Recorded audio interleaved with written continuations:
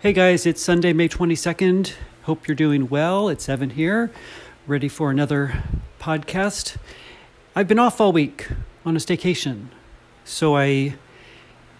As you'll be hearing in a few minutes, I met with Michael, which is a good friend of mine. We get together occasionally and talk about money. And as we get closer to firing and quitting our jobs, we compare notes, and we've been talking about what's going on in the market with a recession looming, as you know, and things like that. So I hope that you enjoy this conversation. It's a little bit on the lengthy side, so put in your earbuds and walk with me to wealth as always. Stay tuned. The podcast starts right now.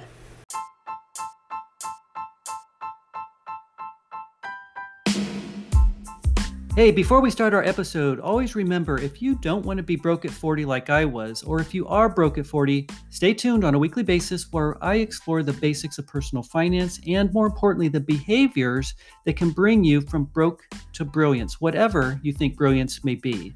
And as always, this podcast is for entertainment and educational purposes only. Please consult with a financial advisor if necessary. My name is Evan Thomas, and this is the Broke at 40 podcast. Hi, everybody. Thanks for joining me on this episode of the Broke at 40 podcast. I do want to tell you that it is, for me right now, recording this Wednesday morning. And I told you, I believe, last week that I was going to be meeting with my friend Michael. Michael and I have been talking about money over the past 12 years. It used to be more frequently, but now it might be a couple times a year. And I wanted to be able to take this time right now while it's fresh in my mind to chat with you about what we discussed, because I think it can help anybody, especially late in life savers, as you guys are thinking about what's going to happen in the future as you continue to build your wealth over time, just like I did over the past 15 years. You know, because you do get to that point when you're in your mid 50s where you start thinking about the reality of, should I fire and quit my job, retire a little bit early, not like the millennials that are doing it a lot earlier than we are. But if you started late in life, you know, firing for us could be just a few years early, maybe 5 years early, 7 years early, something like that. So I wanted to share with you today. I know I'm not dropping this episode until Sunday, but since it's fresh in my mind, I wanted to share with you how the day yesterday, Tuesday, panned out as far as our discussions. And before I get to that, though, I want to tell you that, and perhaps remind you, because I may have talked about this before, Michael and I have about the same salary. We have about the same amount of money in investments. And we're about, as I said, the same age within 1 year. And I think I also shared with you that through the years, as I've been talking to him about personal finance, he has become, more interested in the topic and has probably made some decisions based on the discussions that we've had, which I think is great.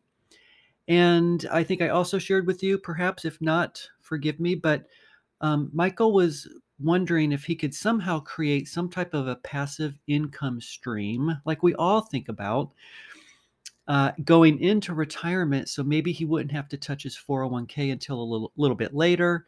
So there were all sorts of things going on in his mind, and we talked about that yesterday. And again, I want to share that with you. He was the one that I shared with you that wanted to buy a beach property and rent it out, and thought that that could give a lot of passive income, which it can. And I'm not saying it's not a good idea. I'm just saying, you guys know me, Evan, on this podcast, that I'm super conservative and I keep things really simple. That's just me. That's how I think. And by talking to Michael yesterday, it really helped us both understand where we are and where we may want to go.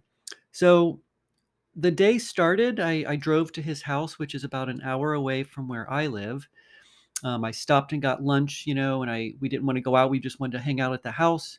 And we had lunch, and I talked about my condo redesign. So we ended up rearranging his living room. I know, kind of crazy. And that was a lot of fun. Took some pictures. And then we started to, segue into our conversations about finances. And remember, Michael wanted to buy the property and was getting all excited about that.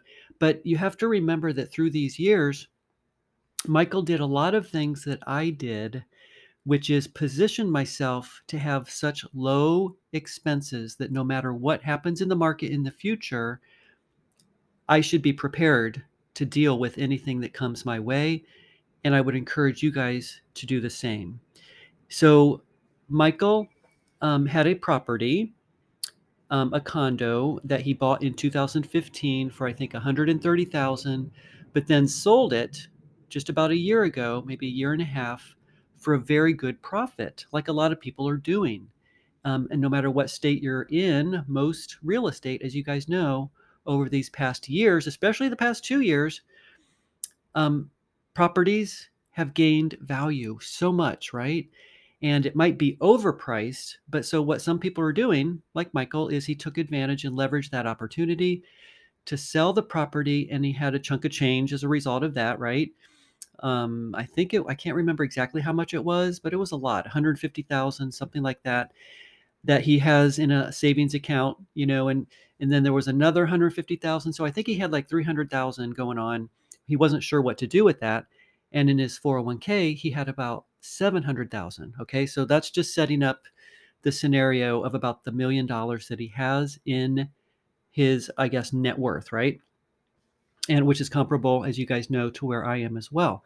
So a few months ago, when he was talking about a beach property, I would listen and I would think, okay, I got to lay down and listen to this. I got to regroup, because I don't want him perhaps maybe to get into a situation where he makes maybe some wrong decisions. And I wanted him to see just how positioning in a good place he really is. Um, and whatever decision he makes is fine with me, and I'll support him regardless. But that's how the conversation went and started. Okay. So, so now as far as Michael, in terms of the money that he's got going on, etc. Let me start by sharing with you that on a piece of paper, I wrote down some things that I knew that I wanted to analyze for myself to understand this again. And you guys know I pick up, as I shared with you last week, I forgot to really do my finances for a few months, and then I go back. The more you revisit your numbers and you get your calculator out and you look at it, the better you are able to talk to people about what's going on if you have a person that you talk to about finances. So I spent 30 minutes or so reviewing my numbers, and I wrote them on a piece of paper because I wanted to share with him and see if he was in the same position that I was in our mid 50s, and we pretty much are in the same position. So let me give you some numbers if you want to jot these down. It can help you then figure out where you are with the income that you have and the expenses that you have, and ultimately what is your savings rate potential as you build your wealth. My income, as you guys know, is about 114,000. Now remember, when I do this type of analysis, I include my salary, my bonuses, and my company matches to my 401k and my health savings account into this total number of income, because then I subtract it out in my analysis into the appropriate buckets of investments. So if we have $114,000 as the top number of income, then excuse me, then the total tax is 23,000. So I just go into my pay stubs and I look at it, I do my analysis, and I multiply it by 26 pay periods. And so I know that my total tax that I pay is $23,000. So let's subtract that from the 114. The other bucket of money here is, you guys know, my expenses are 16,000 per year. And Michael asked me, well, what does that include? And I said, well, these are true expenses. These are the expenses, like not fun and other, but things like your association fees. He paid off his property, so he owns his property now. I probably forgot to mention he had two properties. He paid one off that I just talked about. He has another property that he paid off as well. So he's debt-free completely. And so I said, Michael, yeah, my expenses are my true expenses: my electric, my cell phone, association, food, gas for my car. These are all things that I need. And I've talked about this before. Remember, and what you do is if you have something that you pay once a year, like my car insurance, you have to add that to the bucket, get your total big number. And if you want to divide it by 12, you can to see what the monthly is, but I don't really care about monthly. I'm looking at a bigger picture of 1 year. But you have to make sure you account for things like your property taxes that you may pay once a year unless it's escrowed in your mortgage payment and things like that. But get that total big number, and my total big number for true expenses is 16,000. So Michael got his notebook out and he goes, "You know what? I just did an analysis as well to prepare for this because as you know, he has been, selling the properties and trying to get his expenses down. And sure enough, his expenses were like right where mine are. True expenses. His were 17,000, mine are 16,000. Okay. So remember, we have our 114 minus the 23 tax, and now we're subtracting 16,000 for expenses. Then I said I also give myself about $6,000 for fun and other. It's a wild card because some years I may pull from what I put into savings, not investing, but savings to offset that. So really, as you're going through your life and you're living, that's a fluid number, but it's always about 6,000. And so, okay, let's subtract 6,000. Well, what is left over? It's 69,000. So if you have your 114 minus 23 minus 16 minus 6, now you have 69,000 left over.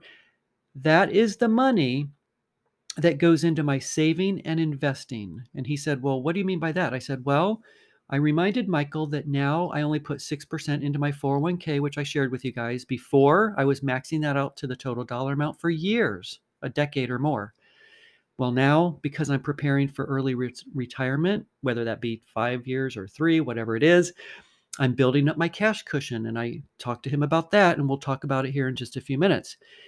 So currently, the 69,000 is, savings and investing. He said, "Well, what does that break down into?" And I said, "Well, 16,000 of that goes into my 401k and my health savings account and includes the matches because remember the number up above for total income of 114 was salary, bonus, and matches. So I'm subtracting it out.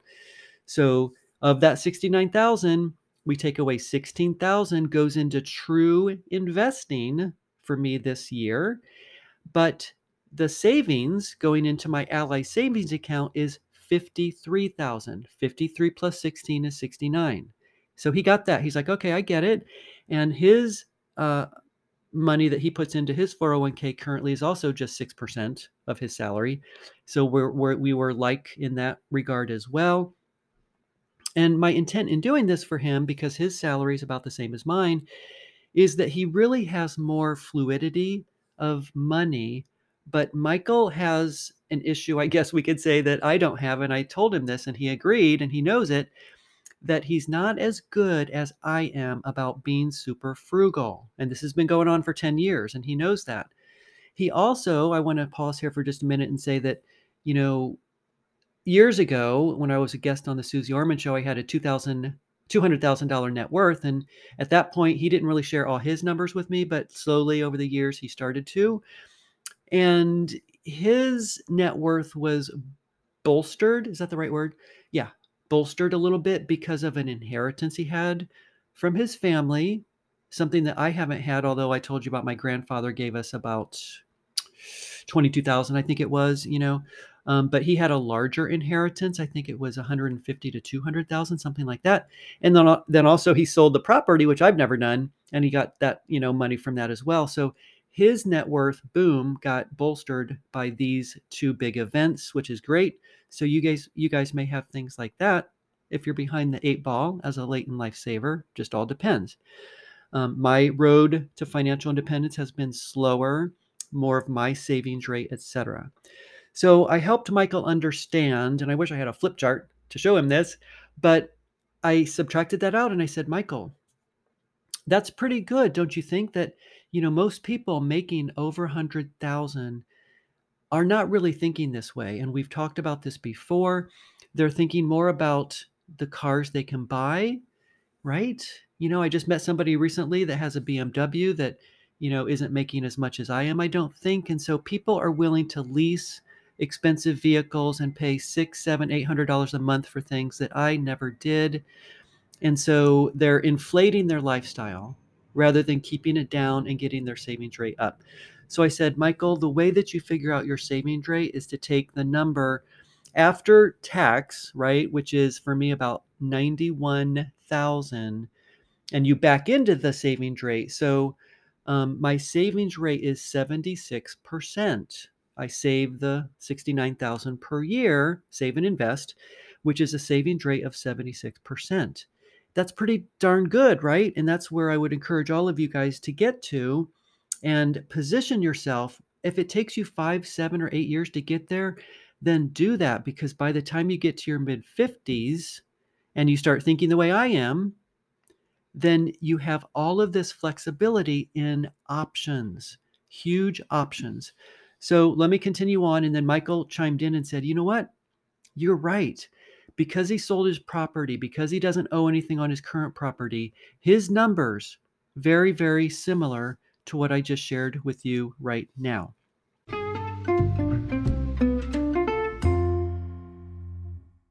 Okay, so as we were continuing to talk, that was the first thing that we discovered in our analysis as we are cross-checking and reverse engineering, which I said are some skills that I want you guys to have as well as you talk to people and yourself about what you're doing as you go towards financial independence. And so the next thing we kind of segued into is that he said, Evan, he goes, I also have an analysis that I wanted to share with you, a printout from when he reached out to his 401k plan administrator. You know how you have financial advisors through your 401k? And he just started doing some analysis about 6 months ago to find out and kick the tires, right? Kicking the fire tires, as we all do when we start thinking about our eligibility, if you will, of early retirement, and seeing what people tell us. And then we take that away and we talk to people and we think about it. So he, as I said earlier, has about $1 million, about 700,000. It's actually 650 in his 401k. So when he reached out to his 401k people, for lack of a better word, they came up with a plan for him based on the money that he has and with knowing that he would get Social Security. So, as you guys think about this, you probably want to forecast, go to irs.gov, figure out what your, wait, is that the right? It might be socialsecurity.gov. I can't remember. But anyway, find out what your payout will be for early Social Security or later Social Security and work those numbers into your analysis. It's always good to not do that too.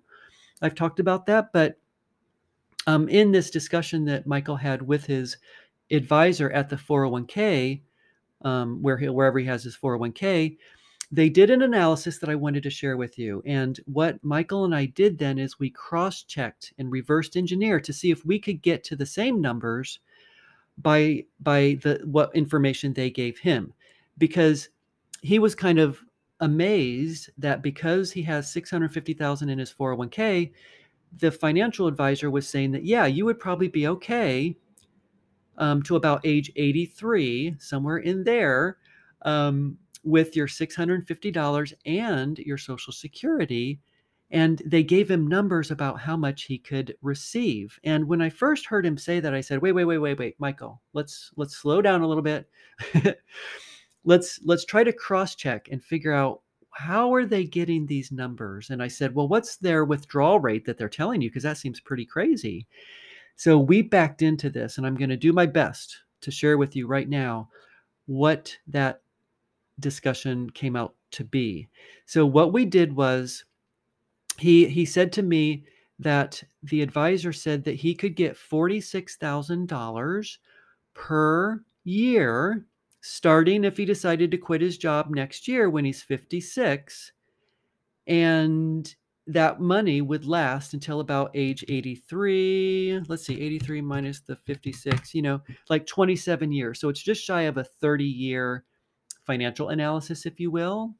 And so, we were like, I said, Michael, that seems really high. That's a really high withdrawal rate, more than 4%. What are they talking about? So as we read what he read some paragraphs to me, and I was like, okay, I think I get it.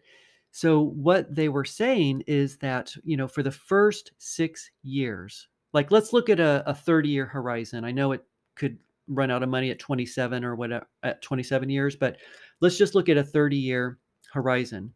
So if he's 56 through 61, that's 6 years of funding the 46,000 need. And I'm going to address the need here in just a few minutes, but they're saying you could get the 46,000 per year because they know that Social Security will kick in when he turns 62. They decided to do an early retirement, or I'm sorry, early withdrawal from Social Security. And so as we were thinking about it, we're like, well, wait a minute, that's more like a 7.5% withdrawal rate, maybe a 7. And then, okay, I'm like, that's not sustainable over time, but it would really only be for the first 6 years. But as you'll hear me talk about in this episode, sequence of return risk, I reminded Michael and we talked about it, that could be problematic for people retiring, perhaps coming up now in the eve, perhaps of a recession.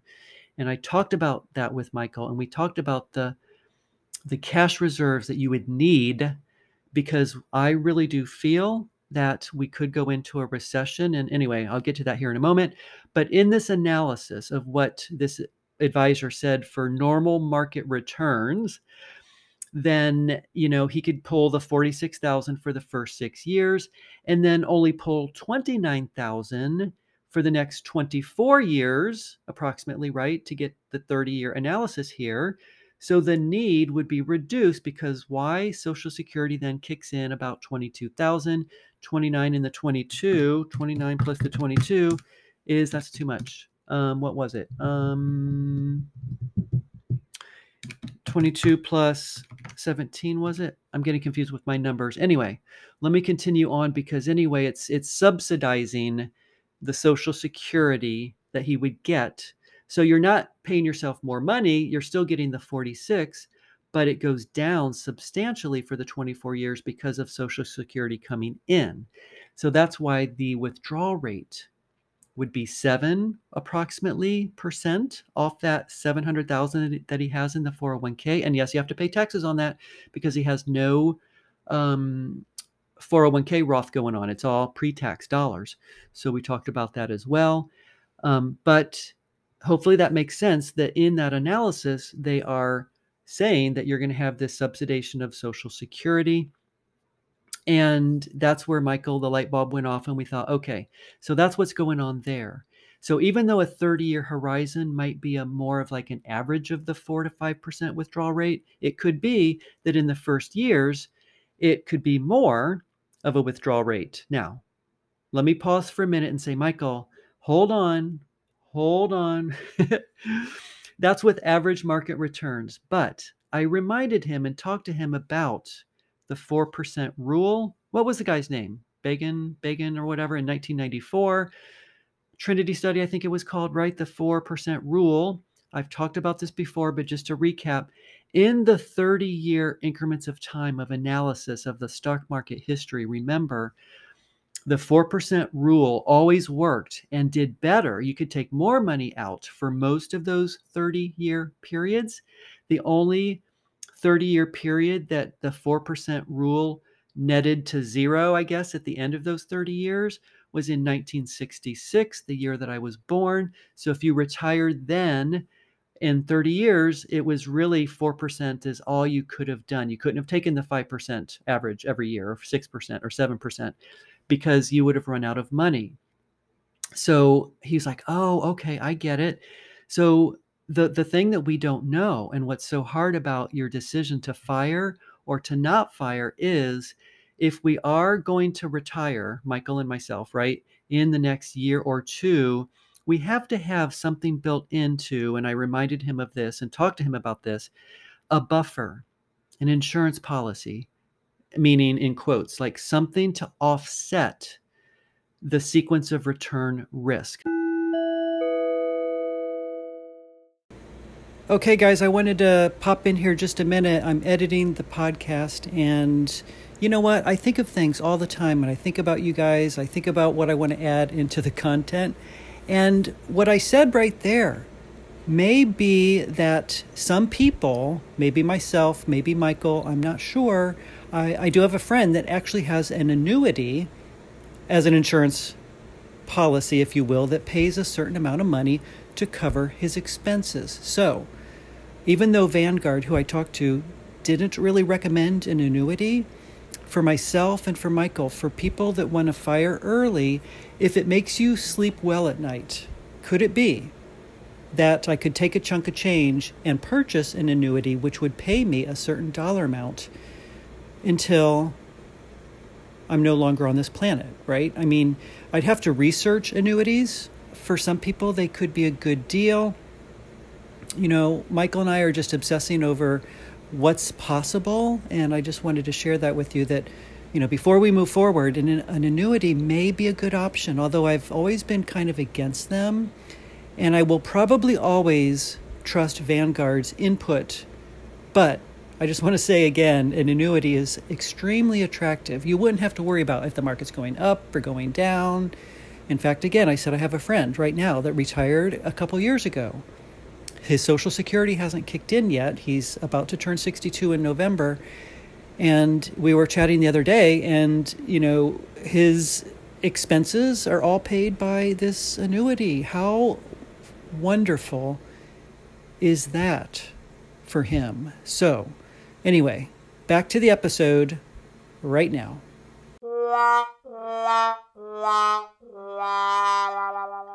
I talked to Michael about that. He had heard of it, but he wasn't real familiar with the sequence of return risk. And I said, Michael, let's chat about that. I talked to him briefly about the 4% rule and how what I just shared with you. And I said, okay, you know, that might be very true that this could be good for you, but you would want to build your cash buffer, which he has cash, and it's okay, in my opinion, to keep that cash there because he already has the money in investments in the stock market to ward off inflation, right? Things like that. For people that don't have the investments that we have in our buckets of, you know, the stock market, then it is not really smart to hold that much cash. But if you're getting to near retirement, and we've talked about this before, you guys know, it's okay to have that. And I talked to him about, you know, replenishing it, right? The bucket strategy. He didn't know about that, I don't think. And so that's where we ended that part of the conversation. And what I did then is I said, Michael, go get your laptop. I want you to go to thefinancialmentor.com, Todd Dressler's website that you guys know. I think I've talked about that before. And let's now cross-check and see if what they told you is accurate. And sure enough, when we plug the numbers into the ultimate calculator, and you guys can do this, you can go to financialmentor.com, click on the ultimate retirement calculator, put in the amount of money you have. And if you're building your journey, right, different than us, we're doing an analysis of if we retire in a year or so, but you guys can go to it. And if you have a 10, 15, 20 more years to work, great. You just put those numbers in. This is how much money I have. This is the expected rate of return for my portfolio, right? You have to look at those numbers carefully. And based on your asset allocation, if you're 80-20, I'm not 80-20, I'm 60-40, I'm more balanced, I'm getting near retirement. I don't want to lose money if we go into a recession, right? As much. So that's where we're like, Michael, look at those, look at what they're asking you there. What is your portfolio going to return, right? Is it going to be 6%? I told him to be super conservative, like I shared with you guys, because I talked to him about a lost decade potential. Could we go into a decade that we're in right now that's going to return 0% at the end of that decade? And what does that mean? So we had a big, long discussion about that. And, you know, so what we did going to the financialmentor.com website, putting in the 650,000 and then plugging in the numbers, sure enough, it was very accurate in terms of what this financial advisor had told him about the money that he has in his 401k. So that made Michael feel good because, you know, when people tell you things, you want to cross-check, you want to reverse engineer, you want to look at a calculator. And on that ultimate calculator, guys, I would encourage you to go there. Then if you scroll down, you can look at and really see the numbers. I always believe in seeing the numbers, and you can see a 30-year horizon. Year one, how much money do you have? Right? And even if you're building it and putting money in, but what we did, because we're going to get near retirement here, we said, okay, we're going to retire next year. Let's see. Oh, we got this amount of money. What's the market return? It has columns. how much do you take away, right? The 46,000. What's your balance at the end of year one? Then year two, what do you expect to get in the increase, right, of the market returns, if there is any? You take away 46,000, what's your balance? And then you scroll down and go, oh, look, in year seven is when you get the income coming in of Social Security to offset the need. Okay, so I'm going to pause here just for a moment and switch gears and talk about what we did next.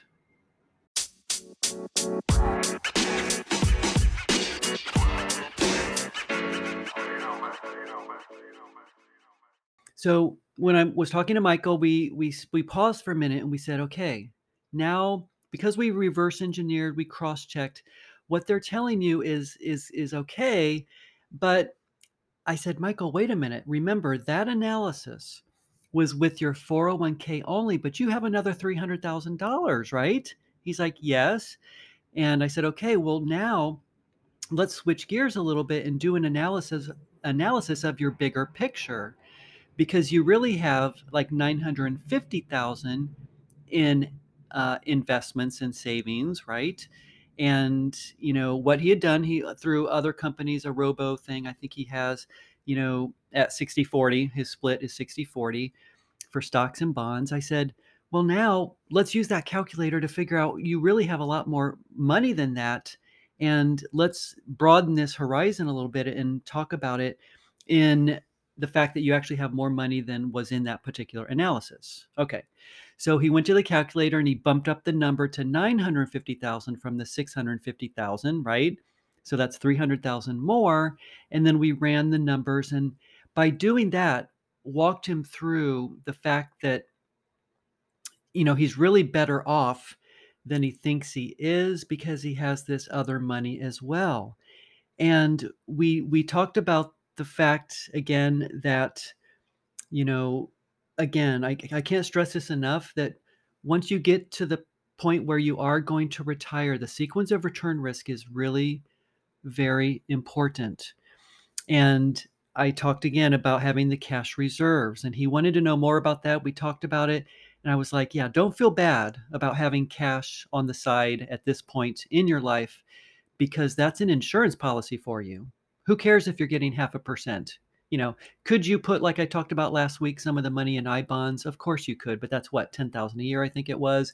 So it's not a whole lot of money. And we talked through that as well. The next thing I said to Michael was, Michael, remember when I was giving you my numbers and I told you at this point I'm saving 76%, right, is going into my savings and investing. I said, you are in that position as well. Your true expenses are only 17,000 per year. Your biggest problem is your discretionary spending and what you're putting on your credit cards that he pays off at the end of the month, but he's still very fluid and not really paying attention to how much money he's really spending. And what he should be doing is hunkering down a little bit over the next year as he decides and thinks through if he's going to do this or not. The ability for him to take that cash and put it into the bucket to have as his insurance policy. Now, the other thing we talked about, which was very significant in this analysis, that I said, Michael, they said that you could pull 46,000, and that alone was just on your 650,000. Okay. Now I think that's problematic though, obviously, because of average market returns that may not happen over these next 5 to 10 years. And he agreed with me, and we wanted to err on the side of bad market returns in the first 5 to 7 to 8 years. And if that's true, the sequence of return risk, because if he's pulling money and selling the shares, bad, in my opinion, okay? Very different. Michael, I said, Michael, what if we retired in 2010 and we had our $1,000,000? Now, we don't know what was going to happen in those subsequent years. That's what dynamic spending is all about. That's what reevaluating every year is all about. Now, I said, Michael, if we did retire in 2010 and we had our million, even after the recession, right? Let's say we had a 1.5, but it went down to 1 million or whatever because of the loss in the market. That was the longest bull market in history. I said, Michael, right? We would have been pulling 46,000 a year, then reevaluating the next year. 2013 13, you guys may recall I said before, was a huge year, right? I documented all this. So if I was just taking a 7% rate of return in this analysis that they gave him, you probably would have been just fine because the markets were returning 10, 11, 12, 13, 14, 15% a year, right? Okay. Now, that would have been, we wouldn't have known. Nobody can have a crystal ball to know that that 15-year horizon would have been so great, right? We also don't know that whatever point we retire, if that next 15-year horizon will be great or bad, or we don't know. So that's what I said, Michael, you just have to analyze this every year going forward, and especially then critical in your first, 7 to 10 years because of the sequence of return risk. If the, market goes down during those times, yeah, not good. I also said, Michael, wait a minute. They were telling you 46,000, and we also did his 950,000 analysis of the need of 46, right? And I showed him on the calculator that, this could go 30 years or more. You're good, right? You'd be in your early 90s. So I said to him, Michael, look at what a good position you are in right now. You don't have to buy a property really for passive income. You have your passive income built within the infrastructure of what you are creating. This engine is larger than you think and has the ability to produce income on its own. I'm okay if you do the property, but just understand that what you've created for yourself is super valuable. And the fact, even bigger than that, really, is what I want to share with you right now. And I've talked about this before, is that everybody listening, you would want to keep your expenses as low as they can possibly be. That 16,000 of expenses that I have, the 17,000 of expenses that he has, for your true expenses, get that down and get it down now while you're in your 40s, going into your 50s. Because as you can see, when you're at this point, when you get to the point where you're wanting to think, you might think that you want to work until you're 65, 70, or 75. You may change your mind when you get to 55 or 56, where I am right now. There could be health issues, there could be all sorts of things that come into your life that can offset what you think you may want to do. And so by positioning yourself now and preparing yourself, the biggest thing you can do is get your expenses down. Because let's just look at this for a minute. I said, Michael, in this analysis of $46,000 that they're saying that you could be paid, right? And then, of course, it gets subsidized by Social Security kicking in as well. But the 46 is the same number, even adjusted for inflation every year, right? I said it might be 3% more the next year. So 46,500, or, the next year is 47,000. The next year is 48,000, right? So I said, but that's an inflated need. Do you understand that, Michael? That's an inflated need. You do not really need that much. Look at your numbers. 46,000 minus his 17,000 for true expenses still leaves 29,000. Then I said, okay, take away 10,000 for healthcare, remember? Yes, I did the analysis of that. Like, I would say average maybe 10,000 he would have to pay per year, unless he's subsidized by what I talked about in previous episodes. If we are so lucky with the Biden administration, if that continues, it could be much less than 10, but let's use 10,000 as our benchmark of paying for healthcare until age 65 when Medicare kicks in. He's like, oh yeah, got it. So take that away. You still have $19,000. That's a huge number for fun and other. We also talked about, though, your cash reserves has to be for things like I talked about with you guys, like a car, a new car. He's like, yeah, okay, new car, a new roof on the house, these unexpected expenses that the life cycle of things that you have that cost money, you have to build that in. An air conditioning system might be $6, $7, $8, $10,000, right? So in your buffer of money that you have in cash, you build that into, you can do it on an Excel spreadsheet or in Ally Bank where I have my savings account. You can create buckets and you can forecast into the future the need of the life event of things that you have, like your air conditioner, etc. Okay, so subtract that out, and then you should still have about 3 to 5 years of true expenses. So I said, Michael, let's look at this. Average market returns. Okay, what if your first 5 years are really bad market returns? He's like, uh-oh. I'm like, yeah. You want to have your preservation of principal. Try to keep the million. And again, Michael is a person that doesn't have children like me. So we don't have descendants. We don't have money that we want to leave to people. So to say that for 30 years, you have to die with 2 million is kind of crazy. So could you tap into principal as you go throughout those 30 years? Yes. Right. So you just have to, think about your reality of what's going on there. But I said your true need is not 46. That's inflated. You have 19,000 left over for fun and other, and you want to save as well while you're in retirement for those things that I'm talking about, air conditioners, whatever. If the market goes down, could you really get away with less? He's like, oh my gosh, I could. Could you hunker down? Let's say there's a bad year. We go into retirement. The market goes down. We do go into recession in 2023. He retired. Okay, well, you got your cash reserves. So every year you reevaluate. And I talked to him about maybe living in arrears, which is something I'm going to do. When you retire, you think about the year that just passed, okay? So I said, Michael, let's visualize for a moment. Let's say we get to the year 2023, December. We're sitting here at the holidays, drinking whatever, eggnog. And we're just chatting about, wow, 2023, the S&P 500 returned 10%. Wow. How much did your portfolio return? Because you're balanced at 50-50, right? 50 stocks, 50 bonds, just to make these numbers simple. Oh, you got 5%? Okay. Well, could you just take a 4% withdrawal? You're still good. You've kept your preservation of principal, your million, you're good. So in that year, for the next year of 2024, you could say, I'm going to take the money that I earned in my investments. And on paper, I'm kind of like saying, okay, I have my 46,000 that I want. Okay, then yeah, I'm going to pull from my investments and have that go into my checking account and live. And then the next year, you're like, uh-oh, the market went down. Remember I shared with you 2018, my investments were like a zero return or even negative 5%, I think it was.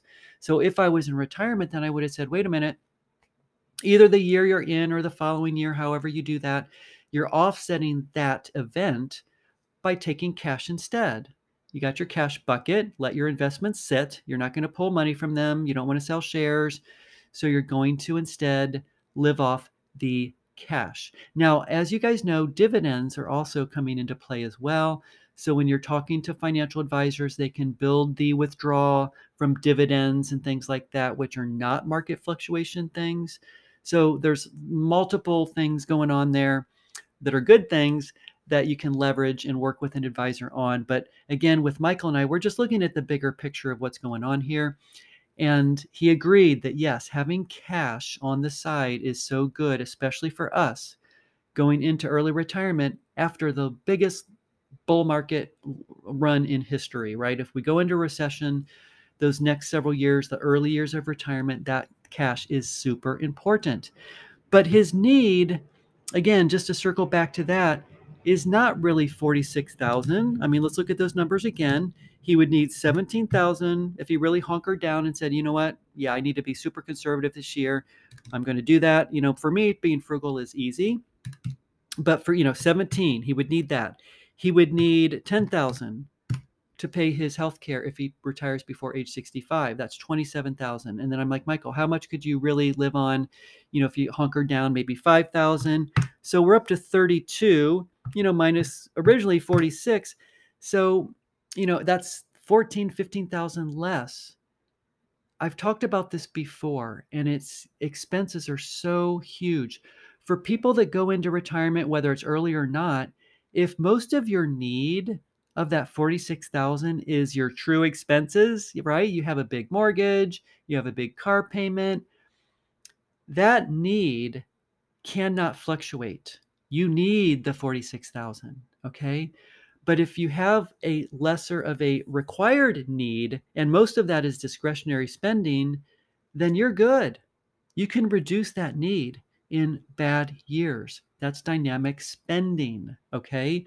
And I also reminded Michael, as we were talking through here, that was super important. We talked about again, the cash reserves, the sequence of return risk, all of that. His greatest success really is keeping those expenses down. And that's something that he needs to think about then as we go into the next year or so, um, thinking through, do I really want to buy a property and get into a risky, perhaps investment? The market could go down. I may not be able to sell it. We don't know what's going to happen with real estate. Had he decided to do real estate earlier on in his life and have property produce passive income, then that could have been a very good thing. But to think about it this late in the game, I was saying to him, I don't know that that would be the best use of your money. Instead, you can build this, um, insurance policy for yourself with the cash might be better than going into something like that. So just to wrap up, I'm looking over my notes here because I think I've got everything that I wanted to share with you in my conversations with Michael, and if we're going to fire or not fire. I think I covered the most important points. Oh, he did say the elephant in the room is, I'll end with this. As we were talking through this, by now we're into dinner time. So we're talking through this. This went on all day long. I was there 8 hours. We may have talked about finances for about 4 hours, and we would circle back to it a little bit later. And he goes, you know what, Evan? He said, what I really have to think about, and this is what we all have to think about, if we're going to fire or not fire, is if you're in a job that you hate, then obviously there's going to be something that you have to do. And I shared with him what I've shared with you guys, that for me, going into early retirement and firing right now might not be the best thing for me, but I positioned myself to do it, which is great. But each subsequent year that you decide to work is such a huge win in this equation.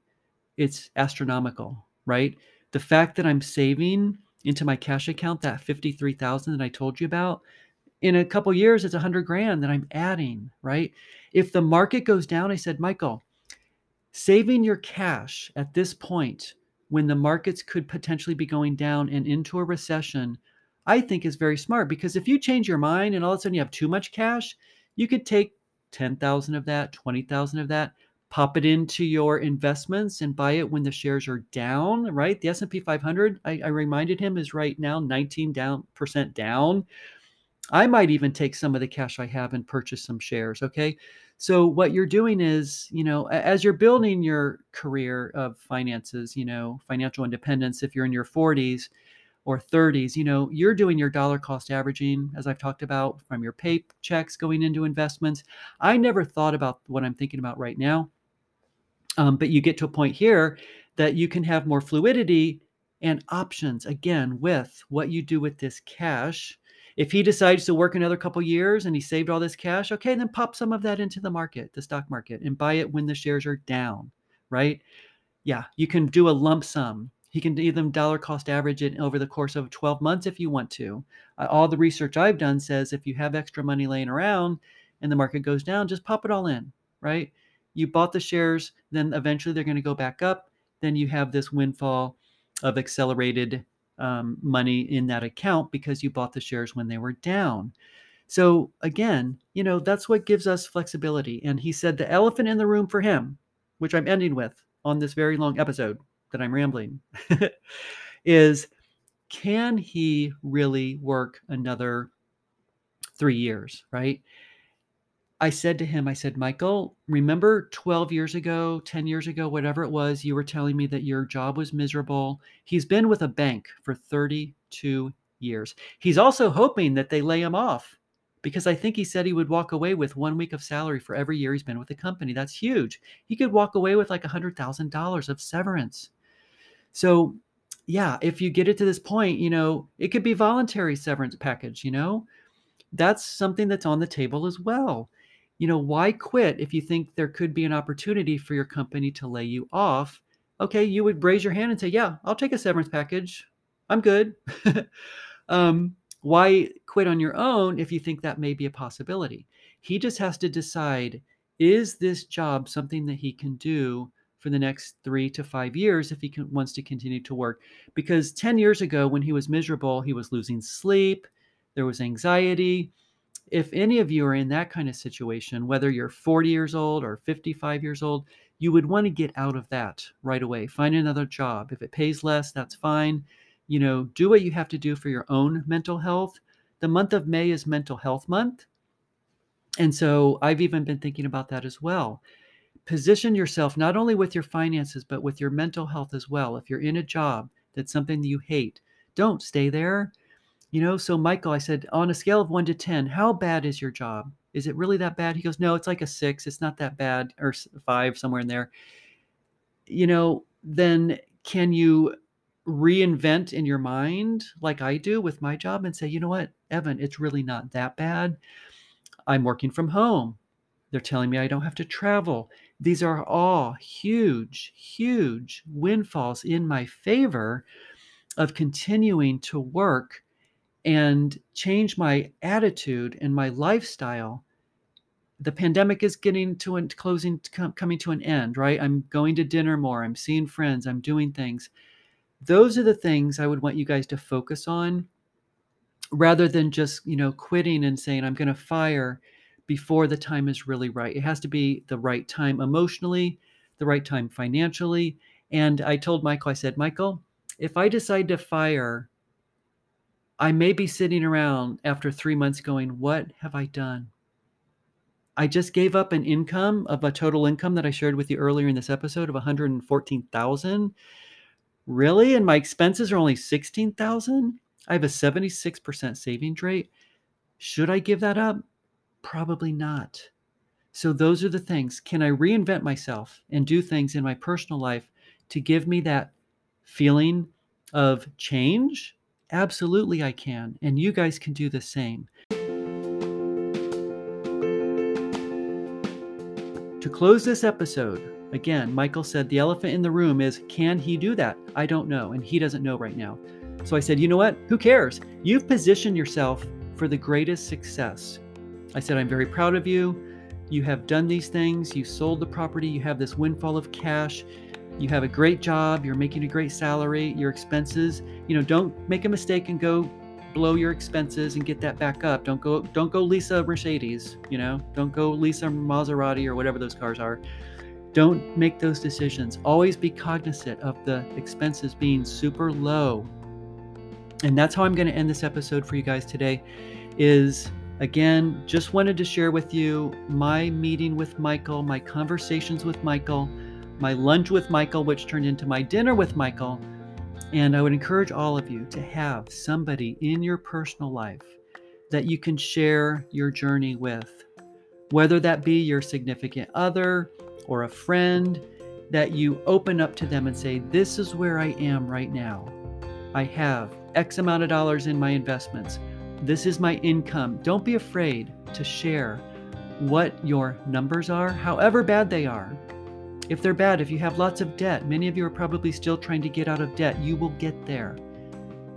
You will get there if you curb your behavior. Remember, most of personal finance is behavior and not the money that you're actually making. It's what you do with the money that you're making and changing the behavior to get your debt down. If you've got lots of debt on credit cards, you're going to be using your money to pay that down and stop the behavior, stop the bleeding. Take these 15 years that you have from 40 to age 55 or whatever year you are at and map it out on paper. Go to this Ultimate Retirement Calculator when you have time. Todd Dresseter's website, The Financial Mentor. It's free. Just click that Ultimate Calculator, put in your numbers, and start visioning out the next 5, 10 to 15 years. And when you get to a point when your expenses are as low as they can possibly be and your income is as high as it can be, your savings rate is going to be what takes you as a latent life saver into where you want to position yourself for the greatest success as you think about then if you're going to fire or not fire. So that's what I have for you this episode, everybody. To end this like I always do, I want you to make it your mission to walk with me to wealth. You guys know I appreciate you, I believe in you, and I congratulate you for every step of the way. This is Evan Thomas. I'll see you next week on the Broke at 40 podcast.